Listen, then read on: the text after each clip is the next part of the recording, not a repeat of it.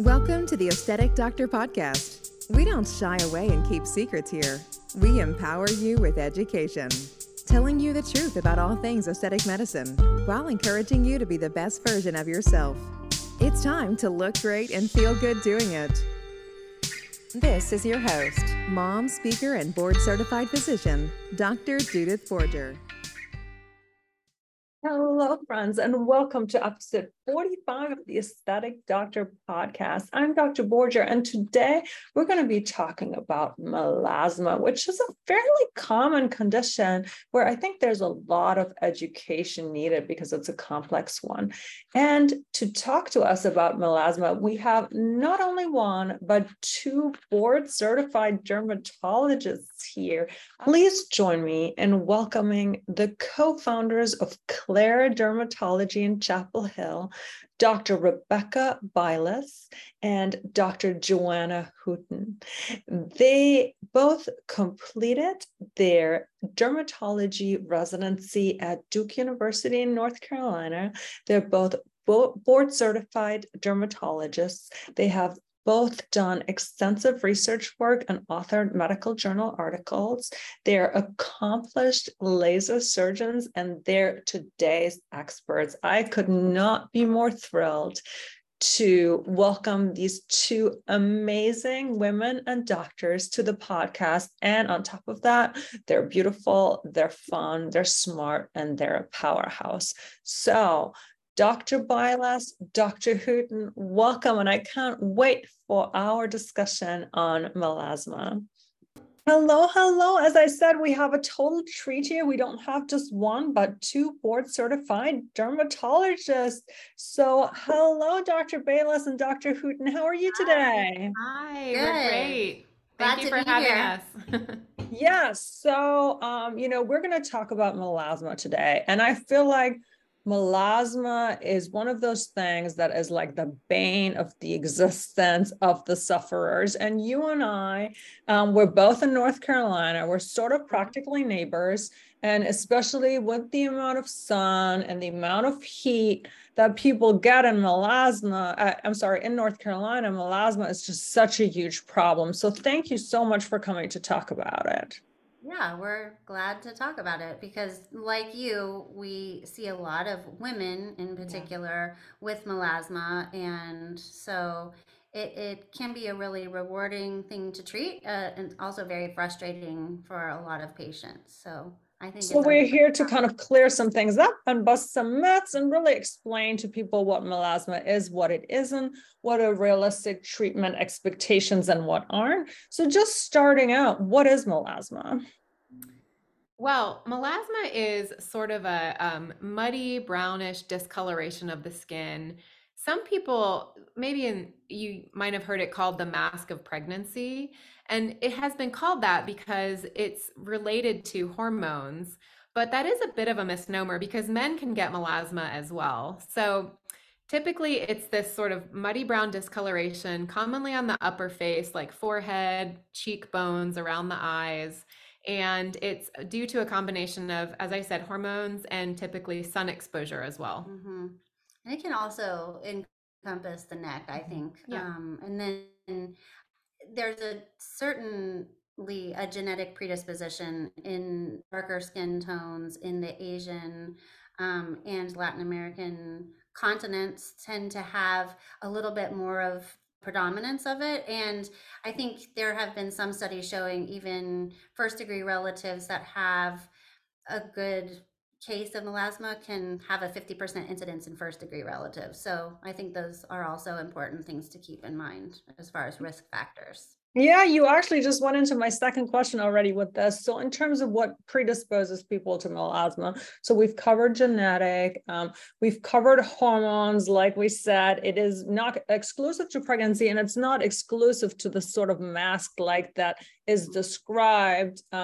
We've talked about sun and heat exposure. We've talked about genetic stuff. What other, or Asian descent, which is also a genetic risk factor, what other things come to mind in terms of what makes people get melasma? I You can go think ahead. I think you've hit all of the main Yeah, ones. the Yeah. biggest ones are sun. I mean, Mhm. and what we'll get into later, I'm sure, when we talk about our approach to treatment. I mean, Yeah. UV light is the biggest thing, I think. And then a predisposition, which is commonly hormonal fluctuations. I mean, to Mhm. be a little bit more specific, but I think pregnancy, menopause, contraceptive Yeah. pills, again, those don't happen in men so much, but in women, we tend to see those corresponding to times of development Yeah. or more prominence of the pigmentation. So I would say those are the two biggest risk factors, in my opinion. I agree. And even though we have talked about that men can get it as well, which some people might not be aware of, as far as I understand it, it has a very sort of female predominance overall, correct? Yeah, Yes. that's true. All right. So now, are there different types of melasma? I think that I consider melasma to be multifactorial from a pathologic standpoint of what factors are going on in the skin, but I usually consider it to be a specific diagnosis. What do you think? I agree. I don't categorize it as different subtypes, but we definitely like to make sure that when we're talking about melasma and its causes, that we address all of the variables that contribute to it. So I agree, multifactorial is a good word. Yes. And for those lay persons, it just means caused by a variety of factors, like there's Right. not just one thing that pinpoints it, but it's a combination of others. Of course, if you are pregnant or having hormonal fluctuation and you have the genetic risk factor and you go out baking in the sun, that's sort of like three things that would definitely put you at the highest risk. You briefly went into sort of your approach and your treatment. Would you tell our listeners more about that? Yeah, I would take a step back and talk about what happens at a cellular level first, Yes, or please do. Please do. within the environment of the skin. So what we see is the muddy brown discoloration and pigment, but and what pigment comes from, the cells that make pigment are melanocytes. So those are the primary pigment producers. But what we have come to know over the past, few decades is that it's a very complex interaction between the resident skin cells called keratinocytes, the melanocytes, the vascular cells or the endothelial cells, and then other inflammatory cells like mast cells. And so there's a very complex interaction between the external stimulants like sunlight and hormones that stimulate a very complicated interaction between all these cells that causes the increased pigment deposition in the skin. So, with that in mind, I think we then want to approach treatment and have newer options for treatment in for each variable, if that makes sense. Yeah. And then in terms of approaching treatment, I think that there are sort of different modalities that are commonly used. And the first one that we usually talk about with patients are topicals. Topical creams can be things that are prescription and can include hydroquinone, for example, which is a traditional lightening agent. And then there is a whole host of more sort of botanical based ingredients that we now know can be great at evening out the skin tone as well. And that can include things like azelaic acid, kojic acid. It can include some other things like arbutin, those kinds of things that you would be putting on topically. And that can be a good place to start. When it's needs a little bit stronger topical preparation, we will typically have a cream compounded that contains a high strength of hydroquinone with some tretinoin as well, which is a retinoid, and that can help to have the skin cells turn over a little bit more quickly. And then ours also has some kojic acid in it as well. So combination products can be a good place to start. And I think that the hydroquinone, the kojic acid, the arbutin, those inhibit melanin synthesis. So that gets at the pigmentation that I was alluding to earlier. And then for the vascular component, the increased blood vessels, that's another target that we can use to help improve that, because if you can only improve the pigment, the blood vessels are still overactive. That'll continue to stimulate the melanocytes to produce the more pigmentation. So we can use things like topical steroids if we're talking about topicals, adding a topical steroid to some of the compounded creams that can help and have been shown to be more effective than just the pigment suppressors in general. And then we What, get into, yeah. what about vitamin C? I feel like a lot of the products also try to contain some vitamin C. Is there any evidence for vitamin C helping? I think that that's a great point because another area is antioxidants. So I think we both recommend that our patients use vitamin C every day to protect our skin from the free radicals and the stressors in the environment as an antioxidant shield. So I think antioxidants, because they can protect from the UV light and from environmental stressors, play a key role in stabilizing and preventing some of the damage that can stimulate melasma. And vitamin C is the most common one.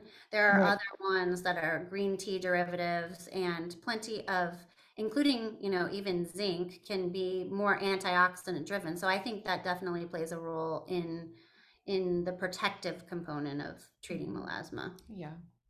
And in every patient needs a vitamin C antioxidant. All right. Take home point number one, whether you're suffering from melasma or not, every patient needs a vitamin C. And I just wanted to say, I love how you guys talk about it because I think it really gives our listeners such a impression of why it's so important to go to an expert, right? Is to not just like order some random stuff online and just slap it on your face, that there's people like you out there that really dedicate their lives to studying this on such a deep level. And I guess I'm wondering if this complex cycle you ever had to draw on a whiteboard to study for some boards, Totally. but totally, right? All the cycles we used to draw at some point and knew how to draw. Yeah. But that there's And, really a lot of informed decision making that goes in there, and also that like one size approach doesn't fit all. Right. Yeah, we take a tailored approach to every patient, and I Right. think that really starts with listening to them, knowing what their history is, delving in with specific questions that come only from, experience and studying and real world experience, and then formulating a plan. I mean, and often there's, as you said, that plan changes based Yeah. on response, and knowing Mhm. how to tailor it after the first application is important too. Mhm. And also in things like how much is the patient willing to do? Like, what's their budget? Are they going to be compliant? Like, are they going to do X, Y, Z? Does smoking affect the melasma, sort of the incidence of melasma at all? I usually say with smoking, smoking is pro-inflammatory. Yeah. So it's going to increase all of the underlying inflammation in your entire body, and anything that has inflammation as part of it, which is most every skin condition, can be exacerbated by smoking. So, Yeah. I mean, I think it does play a role. I don't know how much research has defined that, but I'm certain that it does. Yeah. Okay, so we've hit the topicals. So that's sort of first line. And most of the time that's sort of a sort of an easy way. If somebody comes to your office, you evaluate them, you either, compound prescribe or whatever them a topical to use. What are some of the other options for treatment? Well, we like to layer here, as we Mhm. mentioned. So we will often have someone start on a topical and then offer a procedural type treatment as well. So that could look like a chemical peel. That is something that we commonly use in melasma. And um, time of year matters here. So you were saying, that there's lots of reasons to go see a specialist, and there's lots of things to consider. One thing to consider is time of year. So we will tell a lot of our melasma patients to come in for a chemical peel in the later fall. Here in North Carolina, that usually means like, end of October by the time it really Not starts to Labor cool Day. off. Yeah. Yeah, but a chemical peel is not something you want to do in the midst of summer when you're getting sun. So after things have cooled down a bit, a chemical peel is a way that we can use higher strength alpha and beta hydroxy acids, some other antioxidants, either alone or in combinations, to do a nice peel and to really lift up some of that pigment from the skin. Again, we like to have patients pre-treat with a lightening agent before the peel to get best results. So that's another reason to sort of layer these treatments. Mhm. Yeah. And then other procedural Yeah. things. The other two things that I typically discuss up front, because I like to give a broad array of what the landscape looks like, and then narrow our approach. But microneedling is another great option for patients, and where we make new channels that collagen can then get stimulated in. And I like to often put tranexamic acid, which is something one of the ingredients we haven't talked about, but it's a great treatment both topically and orally for melasma patients. But I like to put that on after microneedling, and that has shown, I mean, it's wonderful. And you get a little bit of collagen boost along with that. So it's often twofold, but it's very helpful for melasma patients. And then vascular laser, as I talked about earlier, the blood vessels are increased in melasma skin, and they contribute to this back and forth stimulation of pigment production. And by treating those vessels with a laser that targets those and diminishes the concentration of them, can really help too. So those are two other modalities that I think can be really helpful. And then oral tranexamic acid. Yeah. Yes, oral tranexamic acid is a relatively new treatment that we have started to use off-label for melasma. So it is often used to control bleeding in the operating room or for women with heavy menstrual periods. And we found, actually, we don't truly know how it's working in melasma, but we think that it's because it has an effect on the vascular component of melasma. And so it's a pill that you can take by mouth. Typically, people will take it twice a day, and you can take it for short periods of time to sort of clear the melasma. More and more people are having patients take it over longer periods of time to stay clear. And it's a great way to, again, fade that pigment. And we think it works by targeting the vasculature. Mm-hmm. Awesome. Yeah, one of the things I want to talk about too, in terms of treatments, and I love everything that you brought up. And, in our office, we have a melasma peel as well, and we pre-treat with hydroquinone, we microneedle with some TXA as well. And then, the one thing I would love for you to address is, I think especially if you have melasma, you have to be really careful to not go to somebody who will hit you with the wrong kind of laser, or who will mistake your melasma because they're not as knowledgeable for like sunspots and hit you with an IPL. The only other laser that we use that there has been some evidence for is like the 1550 frax wavelength. And so out of, my lasers, the only ones that I will use are the ones with the high wavelengths, because there has been some evidence too that they can help melasma. But really what I've seen, and again, because this is sort of a medical educational podcast, is that I really would love to briefly address how important it is to go to somebody who knows what they're doing, and that are not going to see your brown and be like, oh, all brown can be targeted with an IPL, because that is like the worst thing you can do for somebody's melasma. Yeah. And I We think agree. intense pulse light is what IPL stands for, and that's visible light. And so UV and visible light can worsen melasma. So it is very important to have somebody who knows what laser technologies can be helpful and what can be harmful, and to be able to have that discussion with you. So I think that is critically important, which is, It's yeah. not an uncommon thing. I would say we get a lot of melasma patients who come in and ask about using a laser to treat their melasma. So there is a lot of education to be done there. And sometimes it can be tricky to, talk with a patient about what kind of pigment they have and get to the root of what the issue really is. But you're right. We definitely don't like to use IPL for melasma.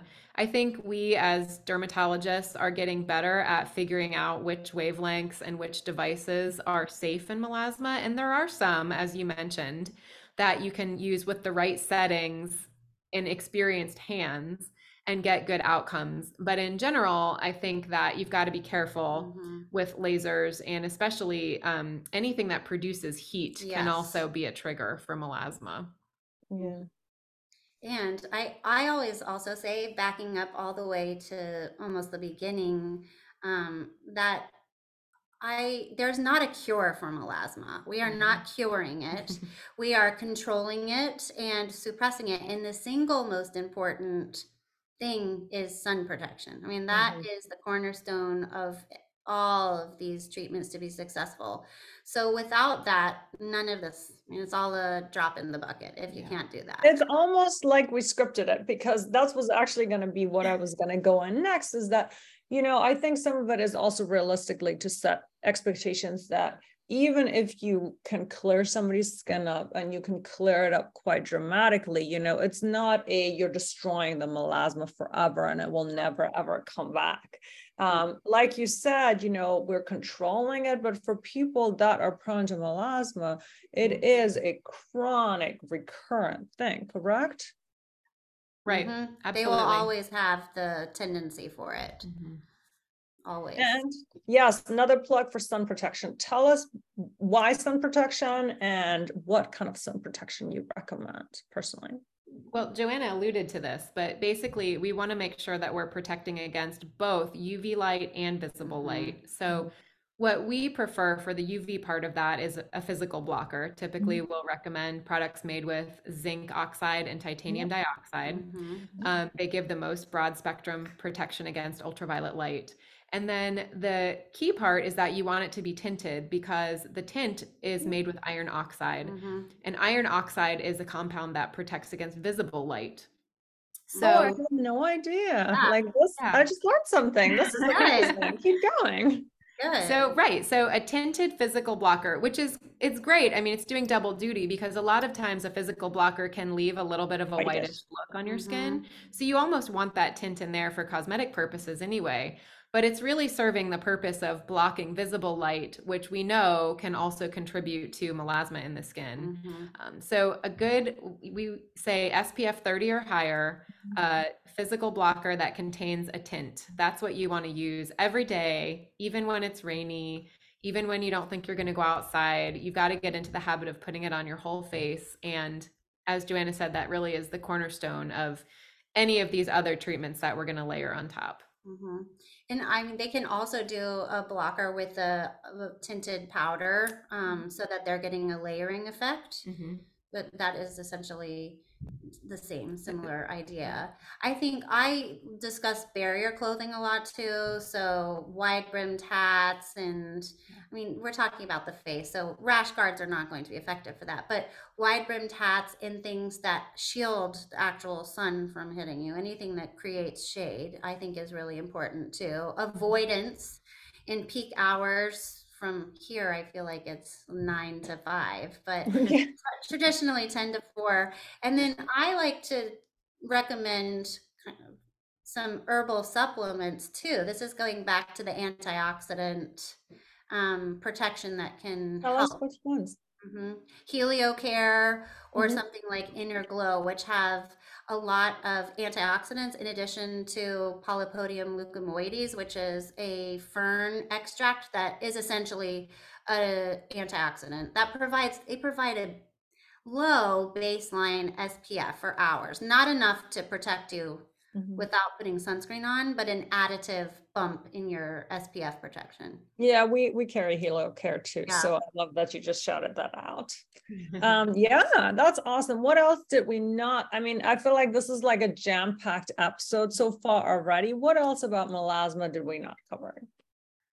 I think we covered a lot of it. I would say, you want to find a dermatologist that you really have a good relationship with, because this is going to be something that you're working on, for years, and you're going to get into a rhythm where, maybe every fall you come in for your peel, and then you do some microneedling, and, throughout the summer you're using your topicals. So I think it's just really important to stress that you want to find somebody who you feel comfortable with, who you're going to be able to work out something that works for you in your life, to keep your skin clear.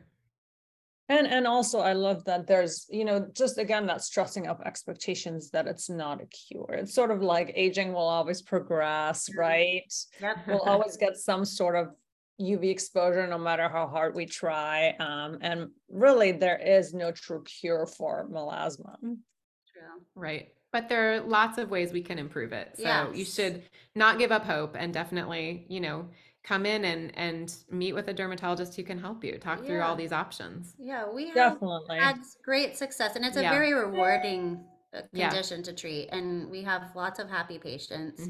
Um, and And it I was love that we talked about all this, because I think too, like, it tells people how much there can be done, because they might have ordered like one cream online ever and it didn't work, and then they've totally given up and been like, oh, this is just what my face has to be. So Yeah. just the fact that you alluded to all of these treatment modalities that in skilled hands like yours can really make a huge, huge, huge improvement. Yeah. So, Thank questions I you. ask everybody, especially as you do a lot of cosmetic dermatology: what is your favorite procedure each to get and to perform? Oh, that's a good question. Yeah, What do you think?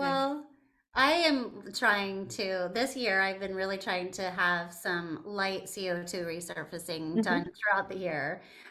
It's great for collagen stimulation, and I also like to do that. I like Yeah. vascular laser and microneedling a lot too. hmm One of my favorite treatments to perform is what we call the photofacial, which is IPL or BBL broadband light. And I think that is a really Yeah. fun thing to do, not for melasma, but Mhm. great for sunspots. I'm also a big fan of Sculptra. I Mm, love how natural it looks and how great of a job it does just doing full face volume restoration. Those are yeah, two of my I love favorites. those too. It's Yeah, hard to it's pick. hard to I pick. know it is hard to pick. What about to get? So you said CO2. What is your favorite to Huh. get? Yeah, I think the laser resurfacing is my favorite to get. I think it really gives you such a nice glow afterwards. And you know that you're like in it for the long game, like you're stimulating collagen for the future. I think it's important that it's same as melasma. It's all a long-term process. So a couple times a year for 5 to 10 years from now is when it really, well, sooner than that, but it really shows. And also Botox. I mean, Yeah, we love our seriously. That's normally the answer. Botox. People are like, with or without toxin, because Yeah. I don't want to go without my toxin. Yeah. So that's a I given just at this dismissed point, that right? to, it's already implicated that that is like everybody's go-to. Well, thank you so much. Now, for my listeners in the Greater Triangle area, would you just share like how they can find you, what kind of a practice you have, and what are the ways to connect with you? And we'll obviously put everything in the show notes. Absolutely. We are a practice in Cary. We serve Durham, Raleigh, Chapel Hill. And our website is claradermatology.com. That's where you can find all of our treatments and pricing. We also are on Instagram at clara.derm and Facebook as And well, TikTok. and TikTok. Cool. And we try to be really active in those Mm-hmm. locations and post a lot of our work. Mm-hmm. Um, It's really easy. Our website is very yeah. easy It's a to beautiful website, by navigate. the It's very way. easy to book online, Mhm. but we're happy to respond to emails or DMs anytime too. We're very active and Absolutely. engaged in that. Absolutely. And Well, we thank do, you. all dermatology. I think Mhm. that was another. Yeah. Oh, So, yes, you guys do all sorts of dermatology. mhm, You do Yeah, a lot of cosmetics, but you do a lot of non-cosmetics as well, correct? yes. we do. All right. Well, thank you so much. Thank you for clearing up everything about melasma. This was really such a treat, my listeners and I, because we get so many questions. And one of the biggest reasons for me for having this podcast is also that I feel like people get so much education from social media, Mhm. TikToks. We laugh about TikTok, but it's amazing how somebody with like 10 gazillion TikTok followers can put something crazy on TikTok Um, and suddenly like everybody believes them. And True. so I just love the opportunity to really kind of get the information from some experts for our patients and to just really be able to educate. So thank you so much. We are Well, so happy to have yeah. been here. Thank you for the invitation. It's Thank you for listening to the Aesthetic Doctor podcast with Dr. Judith Borger. We'd love to connect with you outside of the show. Follow Dr. Borger on Instagram at Dr. Borger and find more online and ways to work with Dr. Borger at www.theaestheticdoctor.com. Until next time, be well.